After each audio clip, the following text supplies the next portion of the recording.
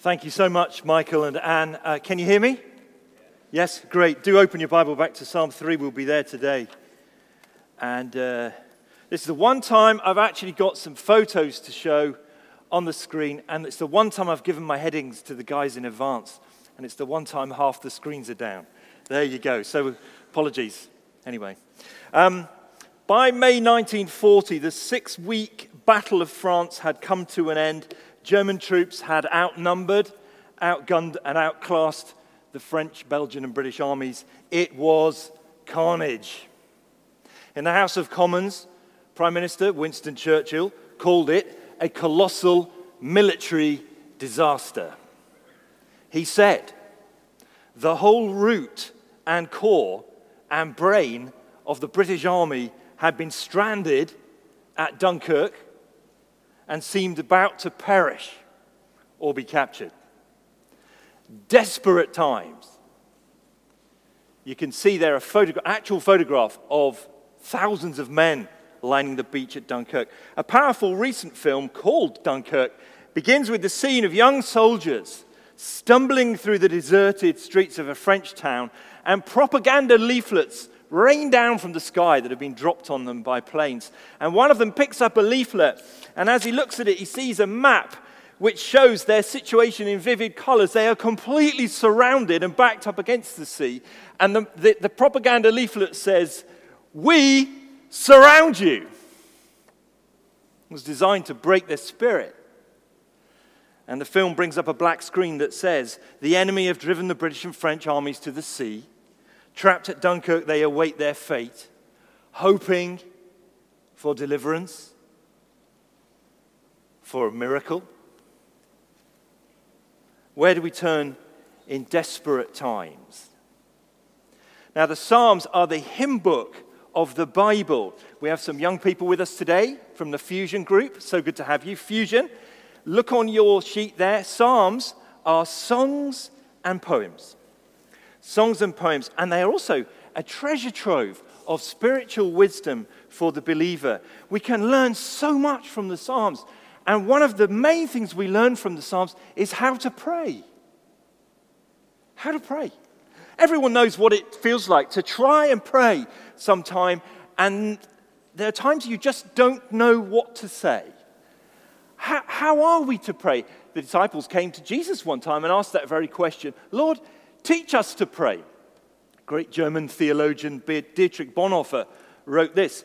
And so we must learn to pray. The child learns to speak because his father speaks to him. He learns the speech of his father. So we learn to speak to God because God has spoken to us and speaks to us. By means of the speech of the Father in heaven, his children learn to speak with him. Repeating God's own words after him, we begin to pray to him.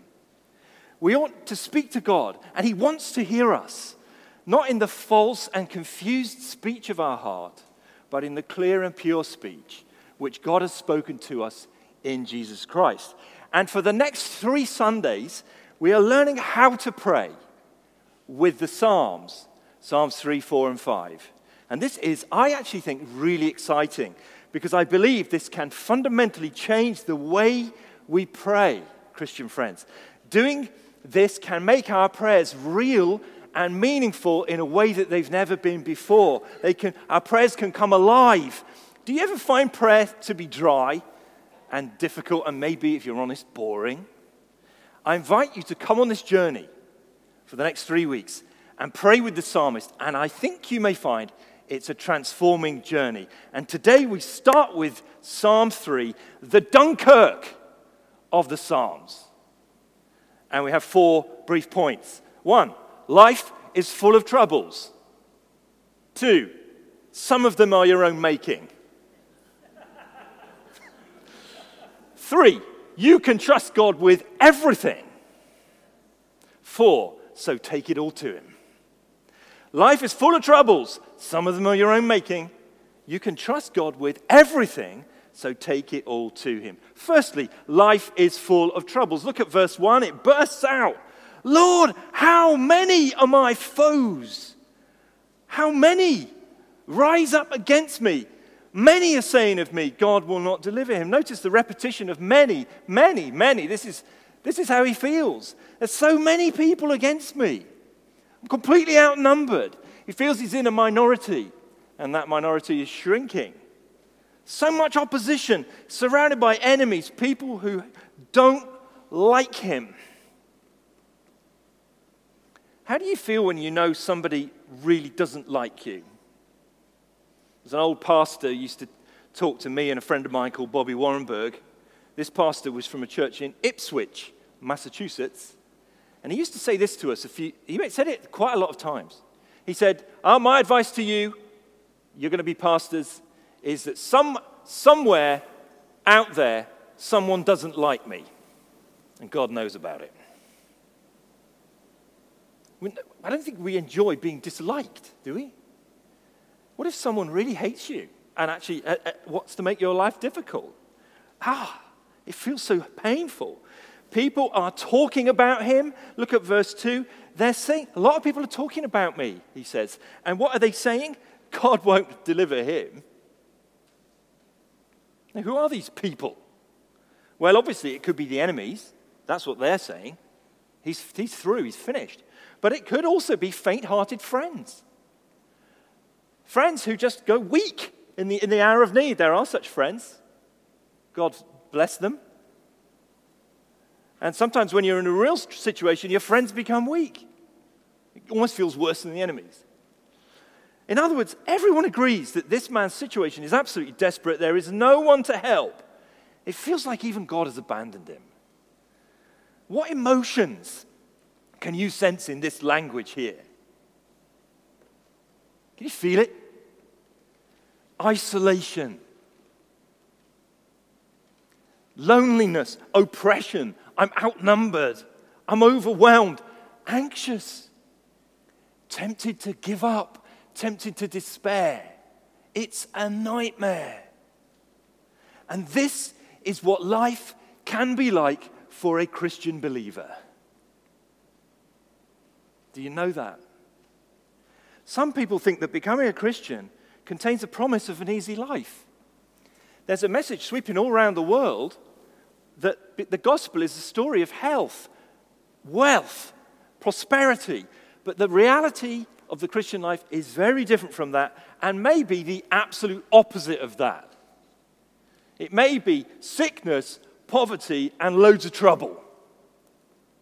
The Bible is consistent about that. So if you're in the Fusion group, look at question 2 there. Let me ask you, what things worry you guys and make you upset, you young people? What things worry you and make you upset? Life is full of troubles.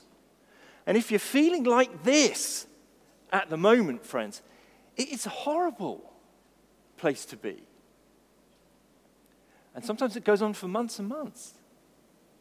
Some of us may be feeling these things right now. Let's be tender towards them.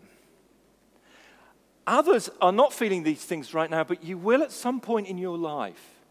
Job 5 verse 7 says, "Man is born to trouble as surely as sparks fly upwards."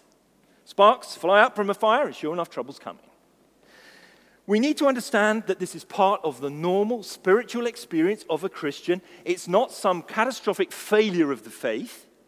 If we expect a trouble-free life, if we think that we will go through the Christian life without struggle, we are destined for disappointment. The Bible never promises you that. But our hearts will be tempted to believe what the people say. God will not deliver him. Or another way of putting it, there is no help for you in God. Our hearts are tempted to believe that, especially in our secular culture, where everybody says there's no help for you in God. Life is full of troubles. And to add insult to injury, point 2, some of them are our own making. Notice the title of the psalm. You look in your Bible there. You've got Psalm 3, and then in italic letters, you have a little notice of the author and the situation where it was written. A psalm of David, that's the author, and the context is when he fled from his son, Absalom. Now, this is very revealing because it comes from a specific time in history that we have a lot of information about. King David's life was full of ups and downs, but this time with his son Absalom was the worst time. It was the absolute lowest point of his life. And we read all about it in 2 Samuel, chapter 15 to 18. You can read that later. Let me give a very brief recap. Another one of David's sons, whose name was Amnon, fell in love with his sister. He became infatuated with her. Her name was Tamar. And in 2 Samuel chapter 13, we read he did something terrible to Tamar.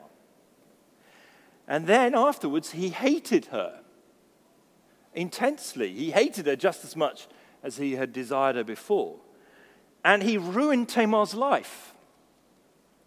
Now, Absalom, her brother, heard about it. And he never said a word. But in his heart, he plotted vengeance for his sister. And he waited 2 years. And 2 years later, Absalom killed his own brother. Now, King David, who's the dad of all of them, heard about it, but he failed to take appropriate action. He was weak. He failed. Why? Part of the reason, I think, is that Absalom was his favored son. He just loved Absalom. He could forgive him for everything. He was obsessed with Absalom being there and being his son. And Absalom knew this weakness and he began plotting again. This time he plotted a military coup. He was going to take the throne from his own father David. And he manipulated the people over a period of time by cunning words. He was a very good people person, our Absalom. He was very charming. Actually, he was a very good-looking man. It says in the Bible that he stole the hearts of the people. Some people have got enough language skills that they can do this. They're emotionally manipulative. He stole their hearts secretly in the background, having conversations here and there. He eroded people's trust in the king, his father, so that he could take the throne. And by the time David realized what was going on, the conspiracy had gained great strength. 2 Samuel 15, verse 18 says, Absalom's following kept on increasing. Notice Psalm 3. Many rise up against me. And when Absalom finally made his move, David was reduced to nothing. All he had left was a handful of loyal followers. And it says he walked up the Mount of Olives weeping as he went. His head was covered and he was barefoot. An absolute shell of a man, wrecked and broken by this intimate betrayal of a favorite son. And the turning of all the people that David had served and rescued all those years, and now they turned against him. All his service was forgotten. Such ingratitude. And at this point, it got worse. Because an old enemy called Shimei chose this very moment to put the boot in. He comes out and he points out that David's own failures had created this situation. And he actually cursed David again and again. And he picks up rocks and he's throwing them at King David as he and his followers are traveling along. And it says that he showered David with dirt along the way. And David said, don't touch him, leave him to do it. In some ways I deserve this. How horrible. Yet to a certain extent, Shimei was right. David's own sin and weakness had contributed to the situation, especially his terrible failure with Bathsheba and his cover-up of that situation, which was murderous, which had ongoing disastrous consequences for his family. And you know what? If we're honest, in some ways, it's sometimes the same with us. Our own weakness, our own failure, our own sin contributes to the troubles of our life. Oh, that's painful. So what are you to do at such times? Just because you've blown it, is that it? It's an important question. Just because you've blown it, Christian, is that it? No. This psalm gives us all great confidence. Just because we contributed to the mess of our lives, it does not mean that God has hung up the telephone. You hear me? We only ever relate to God, our Heavenly Father, in the context of His amazing grace. How sweet the sound. It saved a wretch like me. I once was lost, but now I'm found. I was blind, but now I see. God's grace and undeserved kindness. Listen, the way you got to know God in the first place is through His unconditional love shown to you in Jesus Christ. He knows you and everything about you and all your secrets, and He still loved you. And the way we continue in the Christian life is through God's unconditional love shown to us in Jesus Christ. We don't come in on the gospel and carry on in the law. It's gospel all the way through. But a lot of us don't live like that. King's Church, Chesington, a lot of us don't live like that. So Christian, even if you have made a real mess of your life, God does not love you any less. You hear me? Even if you've made a real mess of your life, do you know what? God could not love you any more than He already does. He couldn't love you more. You are more wicked and sinful than you ever realized, and yet you are more loved and accepted in Jesus than you ever dared to dream even now. Just look at David. All the mess that he made. And in spite of it all, he can pray verses 3 to 6. This is my third point. You can trust God with everything. Verses 3 to 6. But you, Lord, are a shield around me, my glory, the one who lifts my head high. You know, you really can trust Him with everything. Some of us here will know predicaments like David. Betrayal. Even the intimate betrayal of a close relationship. That hurts. In some ways, you can never really stop thinking about it. Some know the pain of slander and whispering of other people talking about you. Some of us have had to endure a smear campaign. Somebody smeared your name and they ruined your reputation with a certain group of people. And it is so unjust. But you know what? You can't do anything about it. Because if you start protesting about it and trying to persuade people, it just makes them think all the more that you are guilty. So you're completely trapped. You feel absolutely shafted. Some here have experienced or are experiencing family turmoil. Oh, that hurts. Your nearest and dearest. The one place that you hope would be safe, your family. But there's turmoil. Some know the pain of loving rebellious children. You know, they say you're only as happy as your most unhappy child. It's so painful loving a rebellious child. You can't stop loving them. If you cut the nerve to pain, you cut the nerve to love. You can't stop. It's so painful. Some know threats to their livelihood because people have got it in for them, or your welfare. And perhaps some know the threat of violence behind closed doors. Most domestic violence goes unreported. You know, you may know some of David's predicament. A scholar called Clinton McCann agrees it is a nightmare, but he says that Psalm 3 is good news for us. It shows us that the way of the righteous person is not a detour around life's troubles. It shows us the trust that God is walking with us. God is present in the depths. And precisely there, in the depths, God makes our life possible.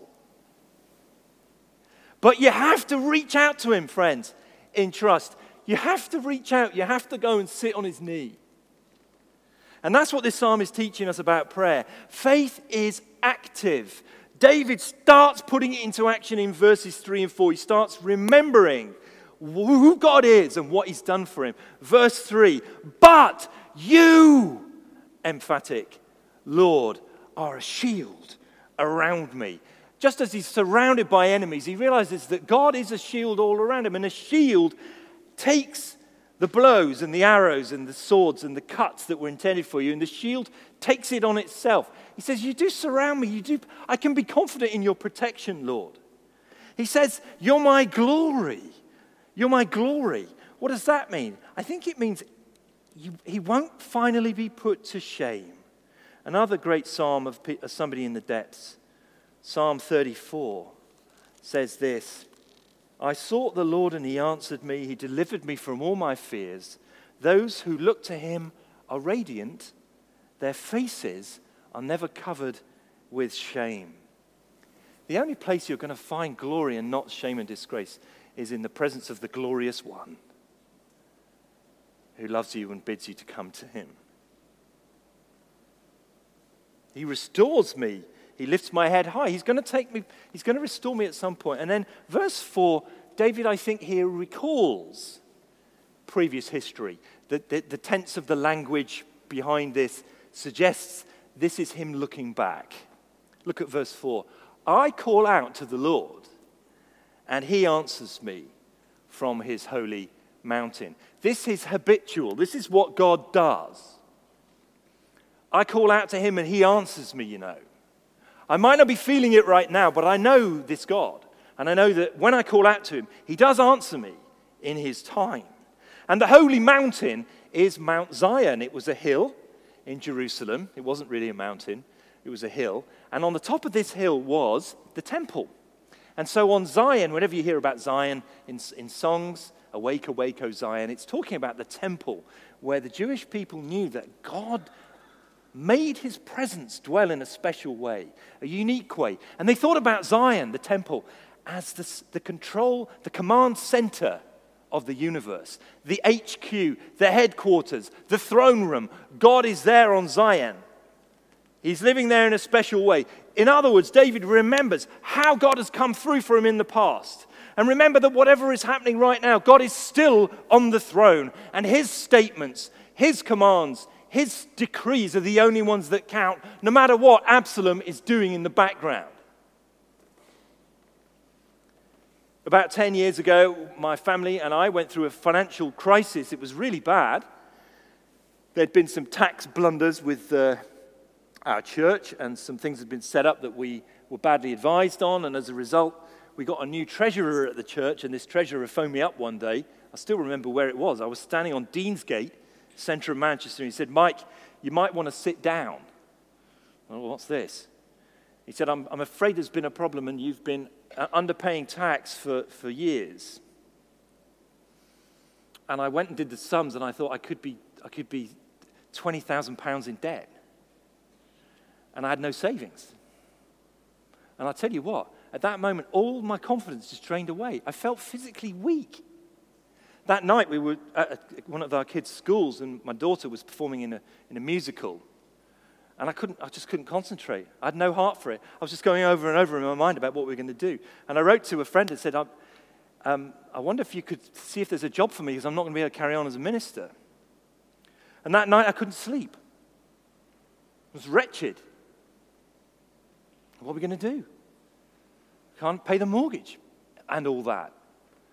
And I wrote to a friend of my dad's who was a man. He was a Muslim. He'd become a Christian. He lost his family, and he'd been sent to London with £7 in his pocket. That's all he had. Homeless. And God had blessed him and built him up over the years. And he wrote to me a text. I'll never forget this one simple text. Mike, remember the love of God. That's all he said. It was like water on a parched day. Remember the love of God. I didn't have a solution at that point. A solution did come, but at that point, what I needed was that word. Remember, of course, Lord, I remember what you've done for me in the past. I remember how you've been there for me. I remember Jesus. And I don't know how this situation's going to unfold. I really don't. I feel absolutely at the end of my resources, and no one can help me. But I do remember your love. And so reach out to him in faith. Now, the outcome of this active faith, and you don't feel like doing it, but you've got to do it, go to the Lord and take your troubles to him. The outcome of it actually is some real benefits in mental health. Look at verse 5 and 6.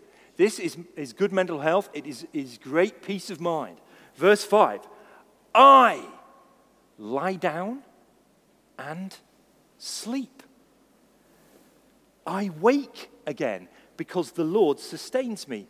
I will not fear, though tens of thousands assail me on every side. Now, there's a very sweet progression in verse 5 there.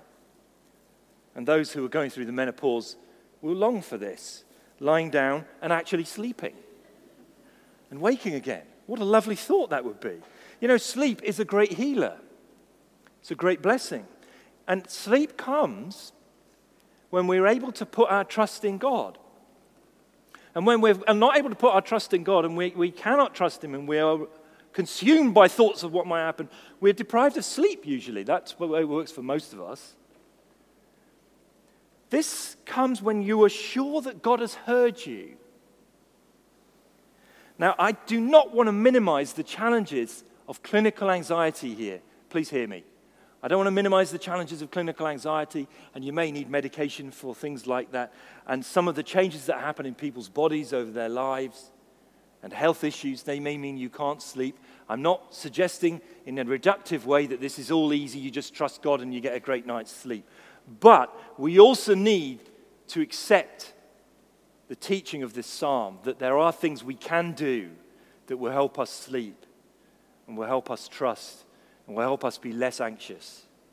Because verse 6 even builds on that encouragement, even though the threat now seems to intensify, the tens of thousands are sailing on every side, they're all around, he can confidently face the worst. How come?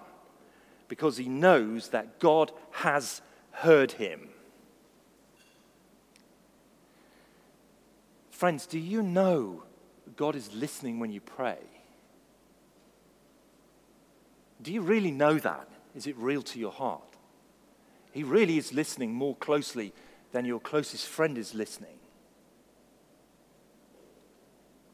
He hears every word, every sigh, every groan. And he hears it with loving regard. He's not far away. He's right with you. You know, friends, sometimes you have to pray and pray and pray until you find peace of mind. And in the really dark hours, you probably need someone else to hold your hand. And the turning may not be instant. The dark night may seem to last forever, but the morning will come. David wakes and he says, I've woken, I slept, the Lord sustains me. The morning will come. God will reveal his commitment to you in time. He will reveal his presence with you. He will never leave you or forsake you. Fusion group, if you are still with me, look at the bottom of your question there. David trusted God and brought his troubles to God. When you're upset or in trouble, who do you go to? Why is God the best person to go to when you're in trouble? Great questions, Fusion Group.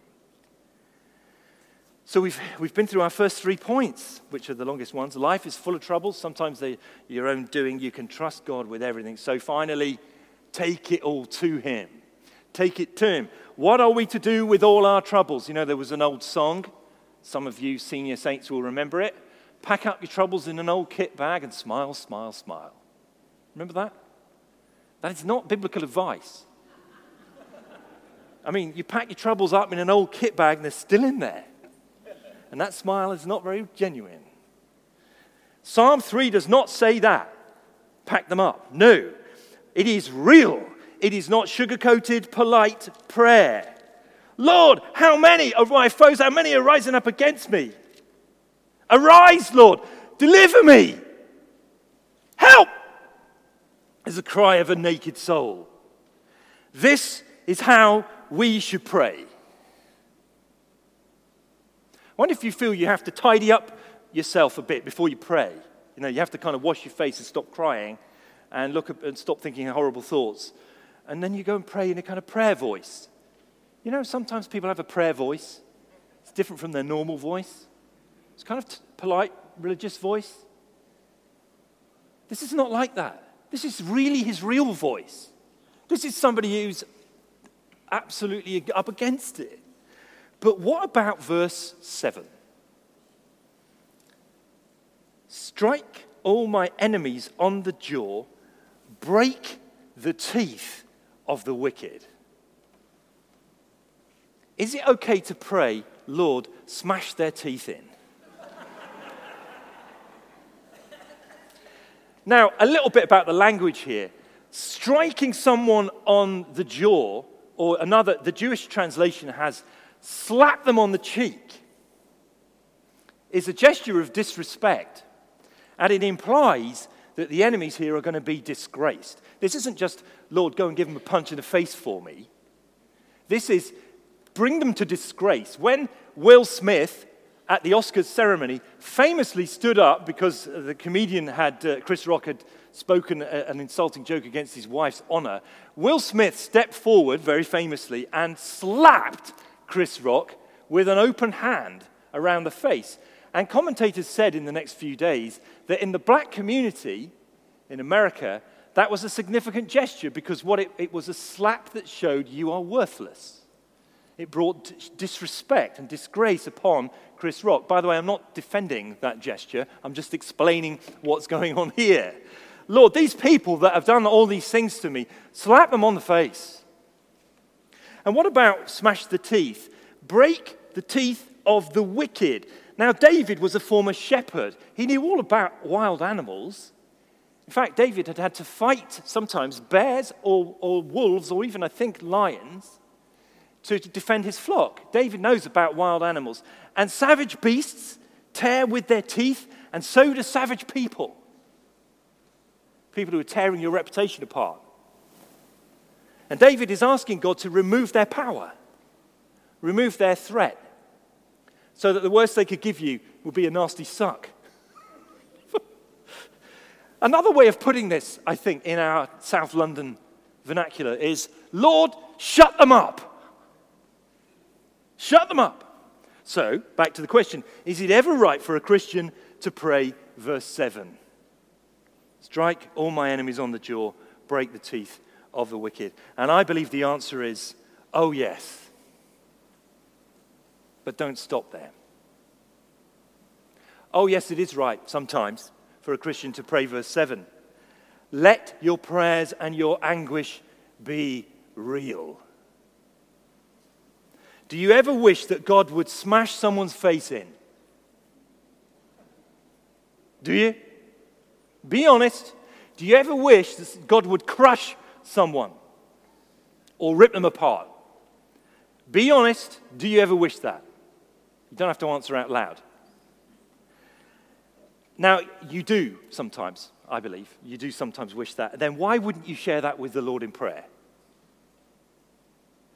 Don't you realize that He already knows you're thinking that? You think you kind of hid that bit and the Lord doesn't know about it. No, He knows all your thoughts. You're thinking, Lord, I'm suffering so much with this. I wish you would smack that person in the face. And then you go, oh, Father, please help me to forgive. You're not being real. Come on.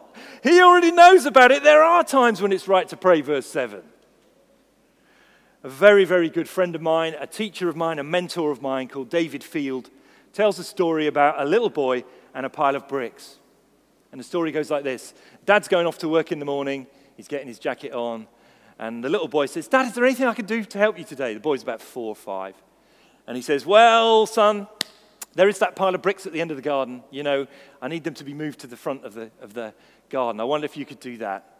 Yes, Dad, I'll do that. I'll do it, Dad. So he gives him a kiss and goes to work. And the boy goes out and he starts picking up the bricks. Oh my, it's hard work, this. Oh, he's exhausted and he's only done 5 bricks. And he's lifting these bricks. And then he falls over. And he cuts his knee really badly. And he's covered in dirt and he's exhausted and he's really hurt. And he realizes, I'm never going to do this job. I can't move all the bricks. So what does he do? He runs inside to Mum and sits on Mum's knee and he tells her all about it. Mum, I'm so upset.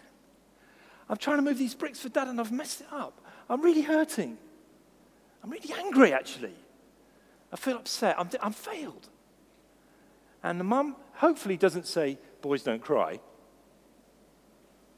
Hopefully mum says, oh, darling, I'm sorry. How does it feel to feel like that? And she just holds him for a while. And that is what prayer can be like. You don't have to tidy yourself up to go before God. You go and sit on his knee. He is your heavenly Father after all. You go and sit on his knee and you cry. I'm just hurting so much. I'm so angry. I'm so frustrated. I wish you'd smash their face in. And you might need to stay on that prayer for some time and be heard and be comforted. But don't stop there. Notice, David is not asking for power to go and smash someone's face in himself. He's asking for God to bring justice. And then in verse 8, he moves to something really, really stunning. Because he moves to the gospel. Probably didn't notice it. We just skim over verse 8, but just pause there as we draw to a close. From the Lord comes deliverance, or help, or salvation, or rescue. All translations of the same word. Rescue, salvation belongs to the Lord. He's got it in his hand. Whatever people say, a gospel confidence knows deliverance is coming. It is in God's hand. Salvation belongs to the Lord, and he will come in his good time. In the evacuation of Dunkirk, the British people rose up. There was a mass exodus of small boats, holiday cruisers and other little boats, which charged across the channel, and they all picked up as many soldiers as they could carry, and they came back. And for some reason, and the historians debate why, Hitler did not move forward with his tank battalions and crush the armies. He pulled back, giving them a window. And on the days of the evacuation, the sea was marvelously calm for those small boats. They hoped to save 50,000 men. They saved over 330,000. And the army was spared to fight another day. Winston Churchill hailed it as a miracle of deliverance. And new hope came. And he stood up and proclaimed, "We shall fight them on the beaches." A new day, a miracle of deliverance. But we, friends, Christian friends, we do not put our trust even in such things as armies or strategy or great heroic politicians or weather conditions. We look to another miracle of deliverance. We look to the cross of Jesus Christ. And on the cross, Jesus Christ looked upon his enemies and he prayed, "Father, forgive them. They don't know what they do." This final prayer of Psalm 3, "May your blessing be on your people," reveals the noble heart of the true king. Like Jesus, David here intercedes on behalf of his enemies. Because "may your blessing be on your people" can't just be limited to David's few followers. He's praying for everyone. The whole nation is still God's people, although they've been led into a horrid revolt. From the Lord comes deliverance. It will come. May your blessing be on your people. And may God bless you as you pray like this week. Let's pray. Lord, we thank you for this psalm, which is so genuine and real, and we thank you that it shows us how to pray, perhaps in ways we've never prayed before. And we thank you that salvation belongs to you. It is in your hand. Deliverance and rescue will come. And we pray for those here who feel really at the end of their rope at the moment, and we ask that you would come through for them soon and help us to support them. Amen. We're going to sing a couple of songs, one of which actually is by a man who had lost his daughters in a boat accident, and they'd all drowned. His wife was spared. And he wrote, "It is well with my soul." So as we sing that, let's remember those words of the psalm. We'll stand when the musicians begin. Thank you.